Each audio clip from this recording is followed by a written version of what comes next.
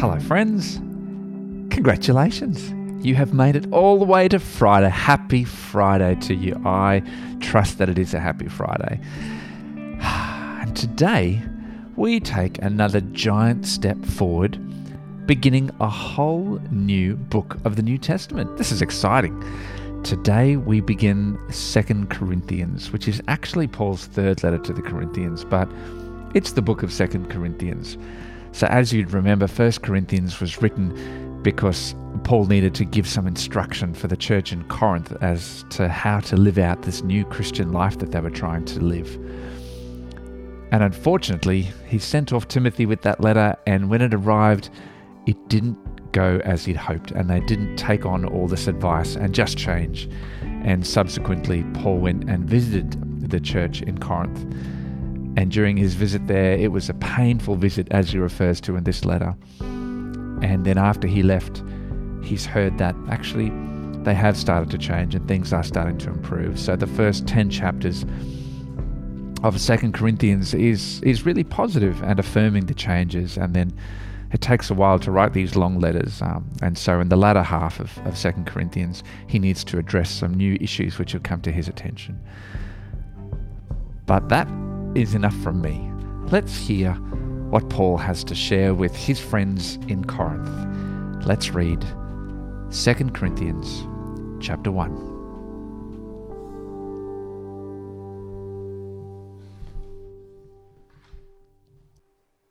Paul, an apostle of Christ Jesus, by the will of God, and Timothy, our brother, to the church of God in Corinth, together with all his holy people throughout Achaia.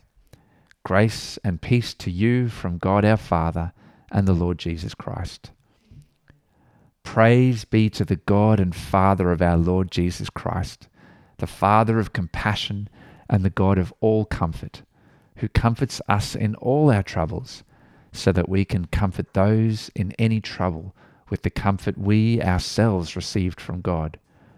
For just as we share abundantly in the sufferings of Christ, so also our comfort abounds through Christ. If we are distressed, it is for your comfort and salvation.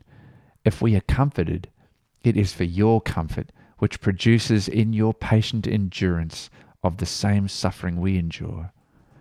And our hope for you is firm, because we know that just as you share in our sufferings, so also you share in our comfort.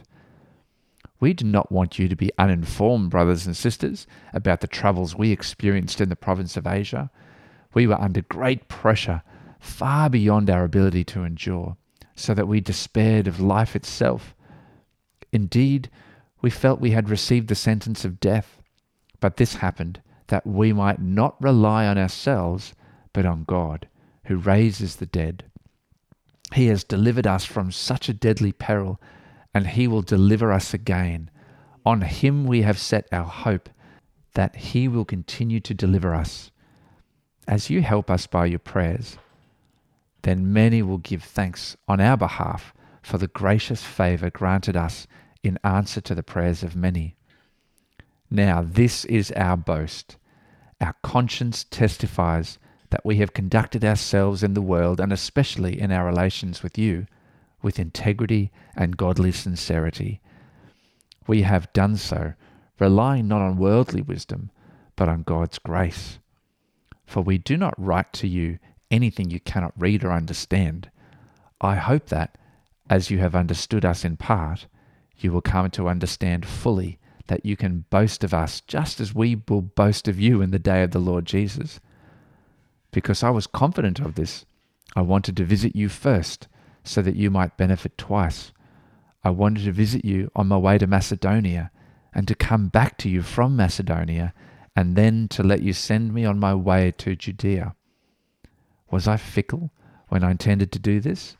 Or do I make my plans in a worldly manner, so that in the same breath I say both yes, yes, and no, no? But as surely as God is faithful, our message to you is not yes and no. For the Son of God, Jesus Christ, who was preached among you by us, by me, Silas, and Timothy, was not yes and no, but in him it has always been yes. For no matter how many promises God had made, they are yes in Christ. And so through him, the Amen is spoken by us to the glory of God. Now it is God who makes both us and you stand firm in Christ.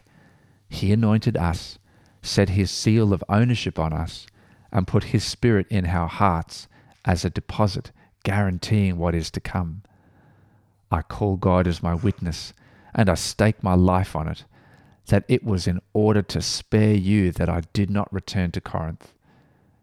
Not that we lord it over your faith, but we work with you for your joy, because it is by faith you stand firm.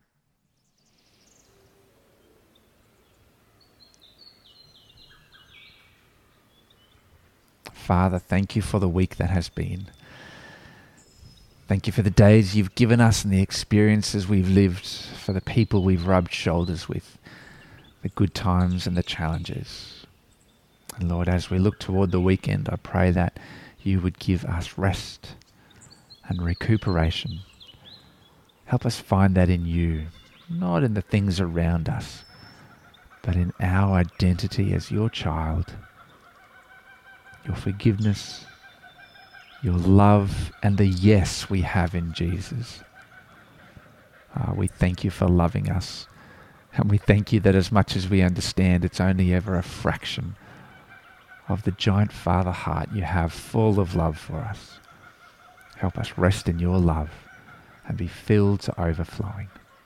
We pray this in the precious name of your Son. Amen.